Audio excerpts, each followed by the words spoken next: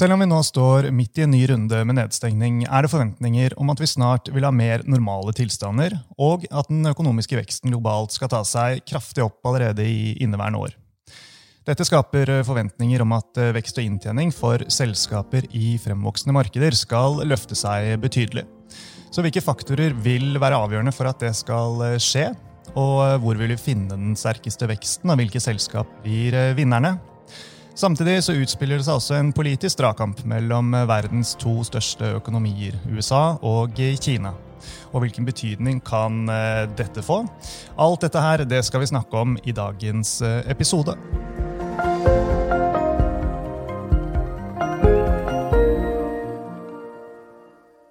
Velkommen til Utbytte, DNB-podcasten der vi forklarer hva som skjer i den globale økonomien og finansmarkedene. Jeg Marius Brunhaugen fra DNB Markets, og med meg har jeg Erlend Fredriksen, som medforvalter av fondet DNB Emerging Markets. Velkommen tilbake til Utbytte, Erlend. Jo, tusen takk, Marius. Det gøy å være tilbake. Ja, forrige gang du var med, så snakket vi om investeringer i India. I dag så står alle de fremvoksende markedene på menyen, så som en liten forrett så tenker jeg at du kunne få lov til å starte med å gi oss en kort oppdatering på det som utgangspunktet nå. Altså, hvordan går det med fondet og markedet? Altså, hvis jeg kan få starte med å si litt om de siste 2 årene, så har de vært veldig bra for både fremvoksende markeder og fondet vårt. Siden starten av 2019 så Emerging Markets-indeksen opp 45%, og i samme periode så har fondet vårt slått indeks med mer enn 10%. Og mens vi gjorde det veldig godt i 2019 og 2020, så har det vært litt tyngre til nå i 2021. Og det for så vidt flere grunner til at 2021 har vært vanskelig til nå. Rotasjon ut av vekstaksjer en grunn, og en annen grunn vi kan peke på, det at det store regionale forskjeller i både håndtering av pandemien og utrullinga av vaksinene. Og den rotasjonen mot selskaper som tjener på en gjenåpning, den så vi vel allerede begynne i november. Og vi begynte også å posisjonere oss mot den type selskaper rundt den tida. Og da var det jo knyttet en del optimisme til det med vaksiner og vaksinering, ikke sant? Og vi mente at når man fikk se en ende på de her restriksjonene, så ville man kanskje se litt bort ifra at utrullinga ikke sannsynligvis ikke kom til å gå helt knirkfritt, og at det at oppblussinger av viruset kunne gjenoppstå. Men vi beholdt likevel en del av vekstselskapene i portefølja, rett og slett fordi mange av de selskapene usedvanlig bra, og fordi vi ser at oppsida til aksjene fremdeles veldig stor. Men til nå i år så har jo til og med sterkt voksende, supersolide selskaper uten spesielt dyr prising falt i takt med resten av tech i den kraftige rotasjonen bort fra tech som vi så nå i slutten av februar. Og vi jo knallbra aksjer som har falt 20% i løpet av en måneds tid, og det mye uten noen spesielle fundamentale endringer i selskapene. Og i tillegg så har en del av aksjene som tjener på en gjenåpning gått på en smell. Vi ser jo at gjenåpninga den utsettes jo hele tida, rett og slett på grunn av høyt smittetrykk, og ikke minst de problemene knyttet til utrulling av vaksinen i flere land. Nå gjelder jo ikke det bare fremvoksende marked, altså vi ser det i Norge også. Ja, og vi skal jo komme innom en del av disse tingene her etter hvert. Sånn i forhold til referanseindeksen som dere måler fondet mot, hva det som bidrar til at den ekstra utfordrende å slå nå? Altså det svinger jo veldig da. Det skifter veldig mye mellom hva som overpresterer og underpresterer, både gjenåpningsnavn og vekstnavn. Altså, vi tror jo at de selskapene som tjener på en gjenåpning av samfunnet vil gjøre det godt når samfunnet åpner opp. Så jo spørsmålet når det kan skje. Der det ganske store regionale forskjeller i emerging markets. Og enkelte land vil nok komme raskere ut av det her enn andre, altså, og usikkerheten knyttet til det ganske stor. Hvis du ser for eksempel selskapet innen reiseliv, så svinger de voldsomt. Aksjen der kan være opp 10% en uke og ned 10% neste uke.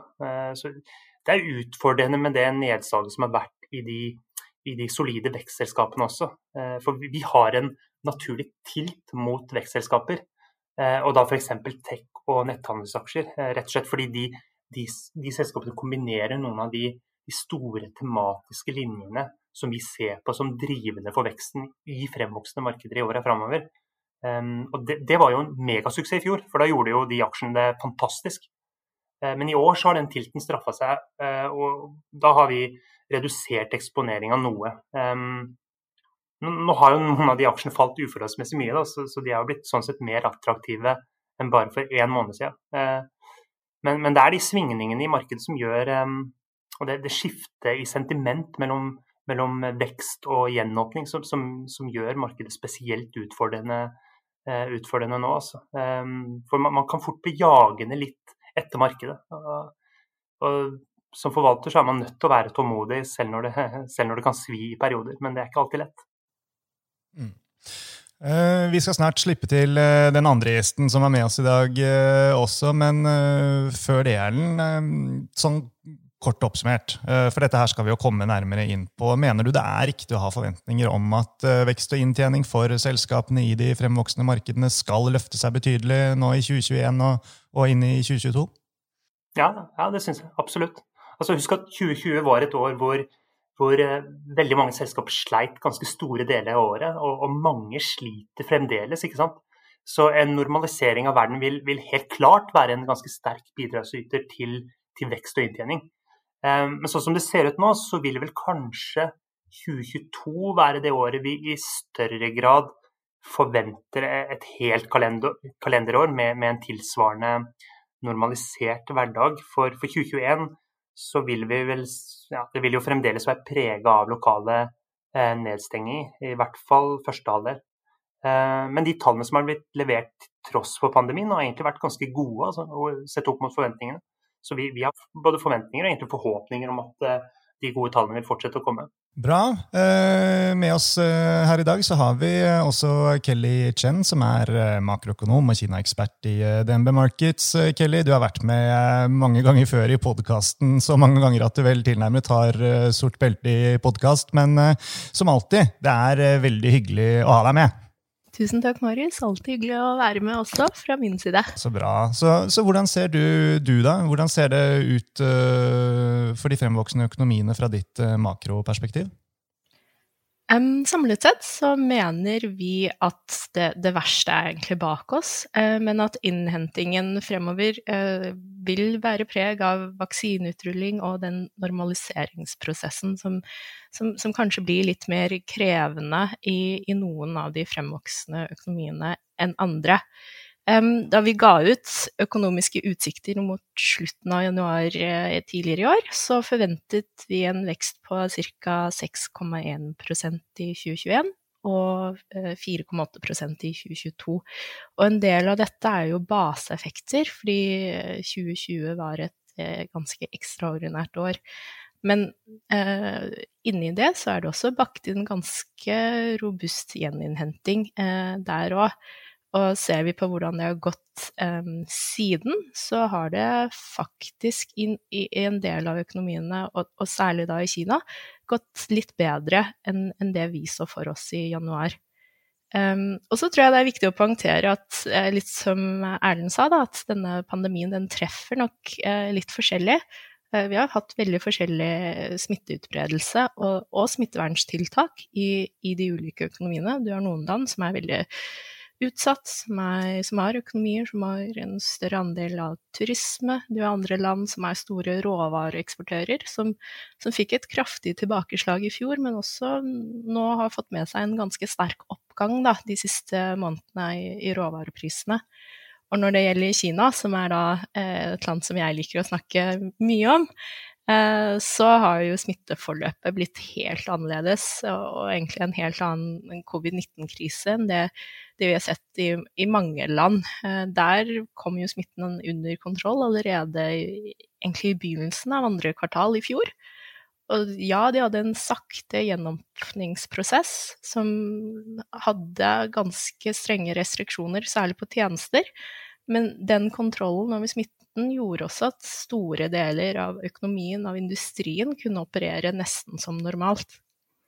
Så Kina har jo egentlig gått ut av pandemien nå med en veksttakt som høyere enn trenden før.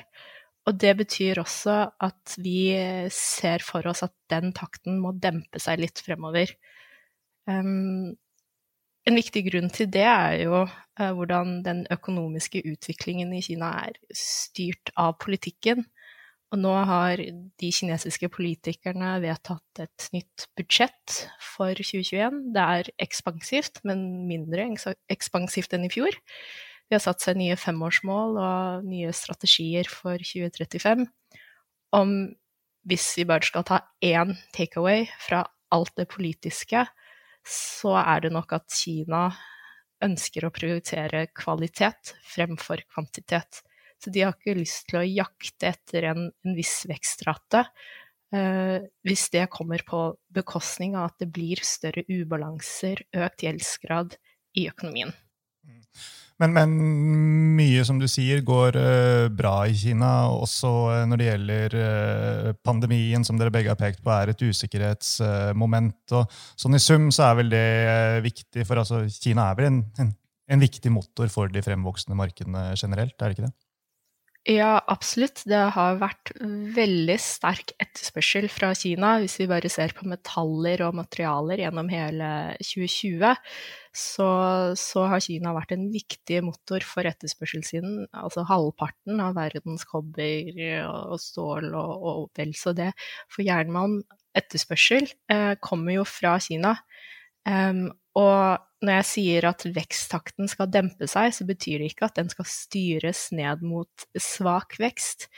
Vi skal bare ta bort noen av de elementene som har kanskje gått litt for varmt i Kina. Hva skal til for at veksten i Kina skal overraske på oppsiden da?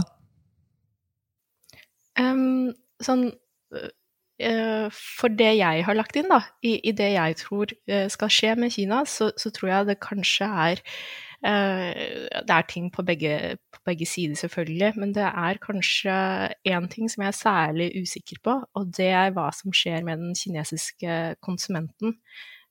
For som i en rekke andre land, så har jo mange av husholdningene i Kina holdt igjen forbruket sitt. En del av dette har vært forsiktighetssparing, og jeg vet at det bygger seg opp en historie der ute om at denne forsiktighetssparingen skal ut i økonomien på et eller annet tidspunkt.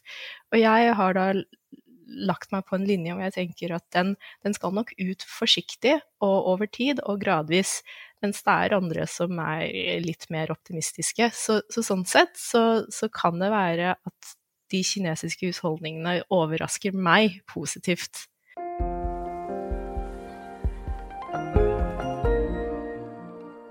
Ja, Erlend, statsfinanser, det jo på en måte et annet aktuelt deltema, også når man ser til de fremvoksende markedene. Altså, det vel sånn at flere land opplever, eller vil kunne oppleve et enda større press på statsfinansene etter nedstengningene som har vært i 2020.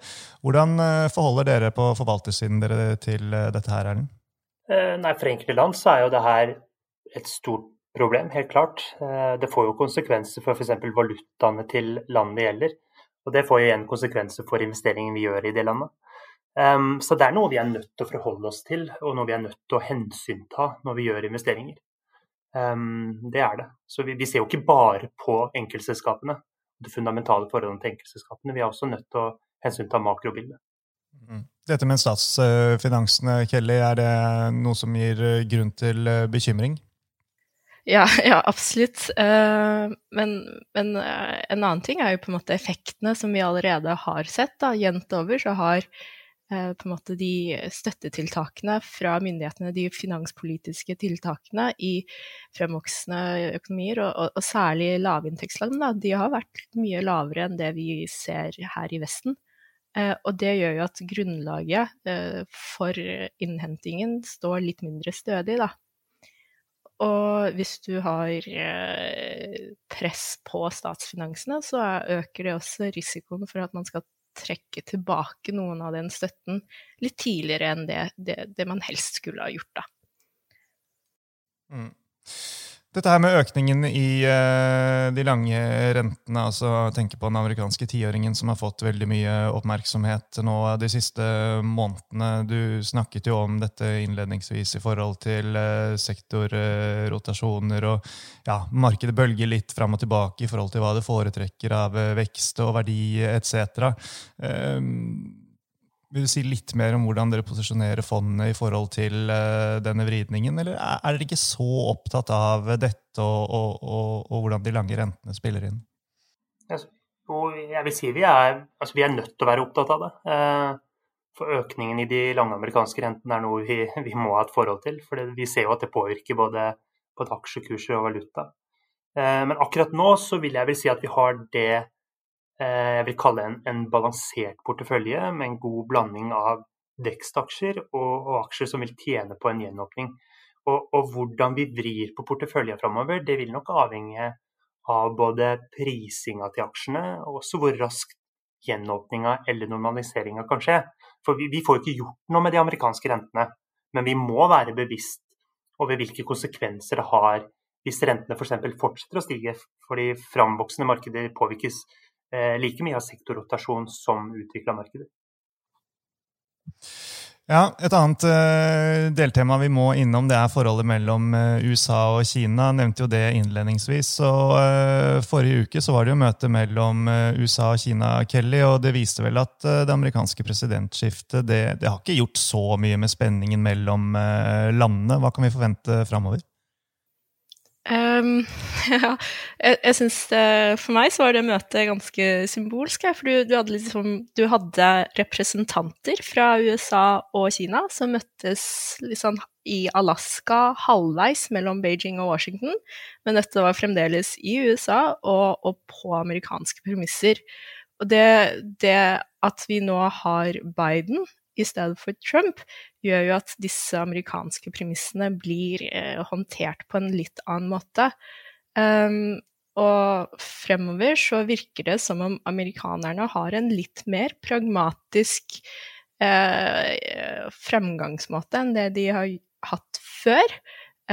Og det virker som om de prøver å dele litt sånn forholdet sitt med Kina, og ha litt flere tanker i hodet samtidig. Så du har de momentene der Biden sier at han vil samarbeide med Kina, if and when it is in the interest of the American people. Du har de momentene der USA vil konkurrere med Kina. Teknologi er et veldig godt eksempel der. Og så har du de momentene der det er direkte konflikt egentlig mellom Kina og USA. Mye går på egentlig verdier og prinsipper, og de siste sanksjonene på bakgrunn av Hongkong og Xinjiang er et godt eksempel på det. Men på en måte for økonomien og den økonomiske utviklingen fremover, så blir det veldig interessant å se hvordan denne på en måte oppdelte tilnærmingen monner seg ut til konkrete tiltak. Vi vet at Biden er i gang med en ganske grundig review av Kina-politikken, og mens den pågår, så er det litt sånn, da settes endringene i tiltakene litt på vent, og de holder på status quo en stund til.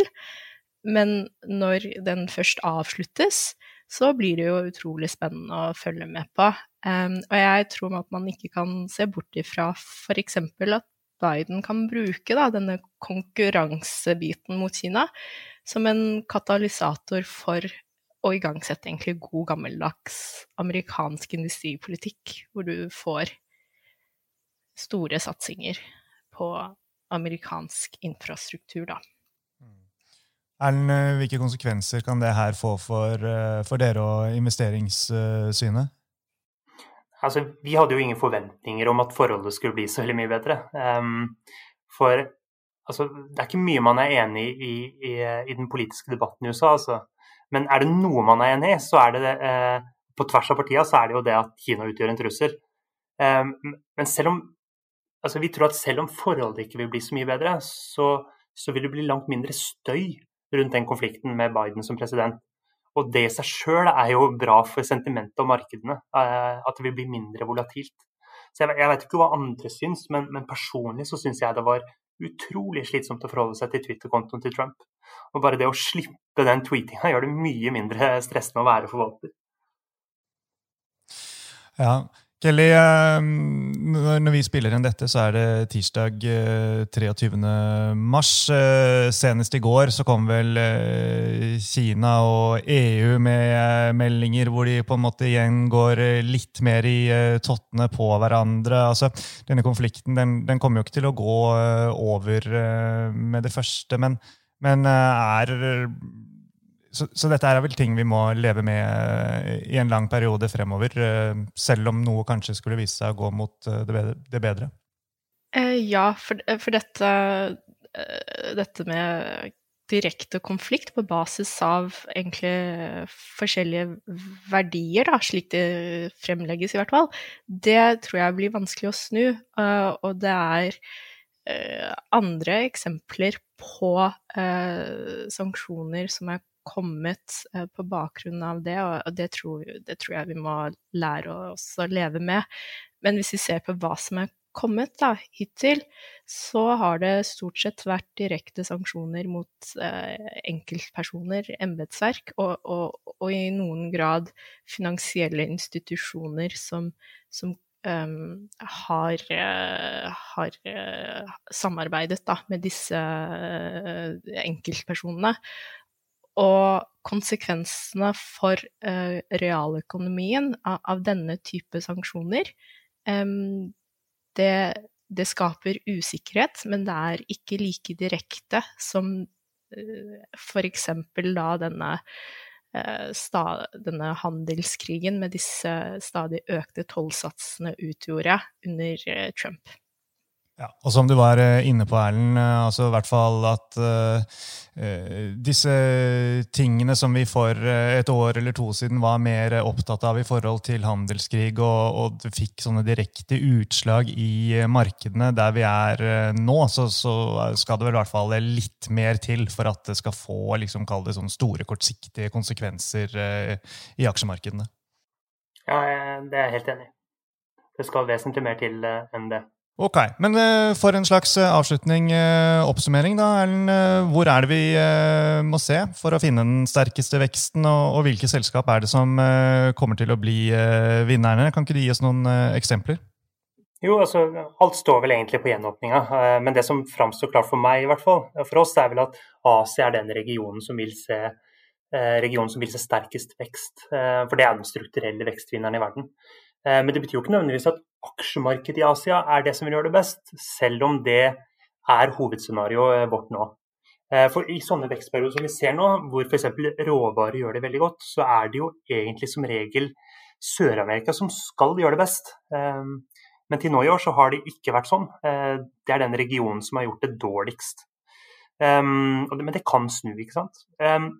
Hvis du tenker på hvilke sektorer som blir vinnere på børsen i år, så vi jo langsiktig veldig positive til konsumselskaper, rett og slett fordi mye av den globale veksten i konsum fremover vil komme fra mennesker i fremvoksende markeder. Og Samsung for eksempel et selskap vi liker godt. Det kombinerer konsum med teknologi. Hvis du ser på andre sektorselskaper, altså jeg vil tro at når man har litt bedre visibilitet rundt flokkimmunitet i enkelte land, og man ser at vaksine funker, så vil kanskje typisk bransjer som har falt mest, og da kanskje spesielt innen servicenæringa og konsum, være de bransjene som får den største oppturen relativt sett. Altså kjøpesenterkjeder, klesbutikkjeder, klesmerker, de bør gjøre det ganske bra.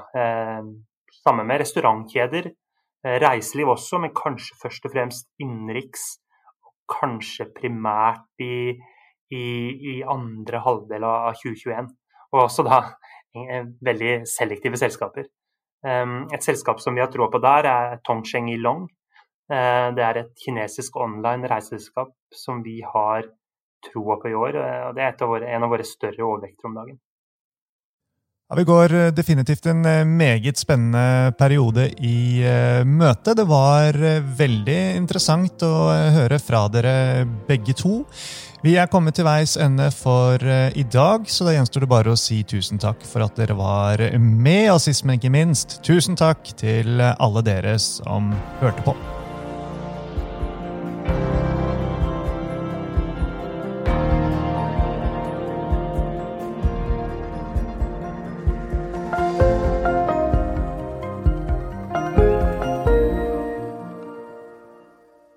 Denne podcasten og dets innhold skal anses som markedsføringsmateriell fra DNB og må ikke oppfattes som investeringsanbefaling eller som investeringsanalyse. Innholdet skal heller ikke anses for å være investeringsrådgivning tilpasset den enkelte kundes behov.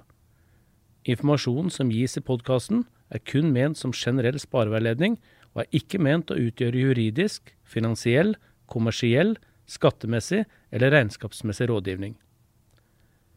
Innholdet i sendingen ikke gjennomgått eller godkjent av DNB Markets avdeling for analyse. Alle uttalelser reflekterer DNBs vurderinger på tidspunktet for den aktuelle sendingen, og kan i etterkant endres uten nærmere beskjed. DNB ikke ansvarlig for hvordan informasjonen i podcasten benyttes eller tolkes.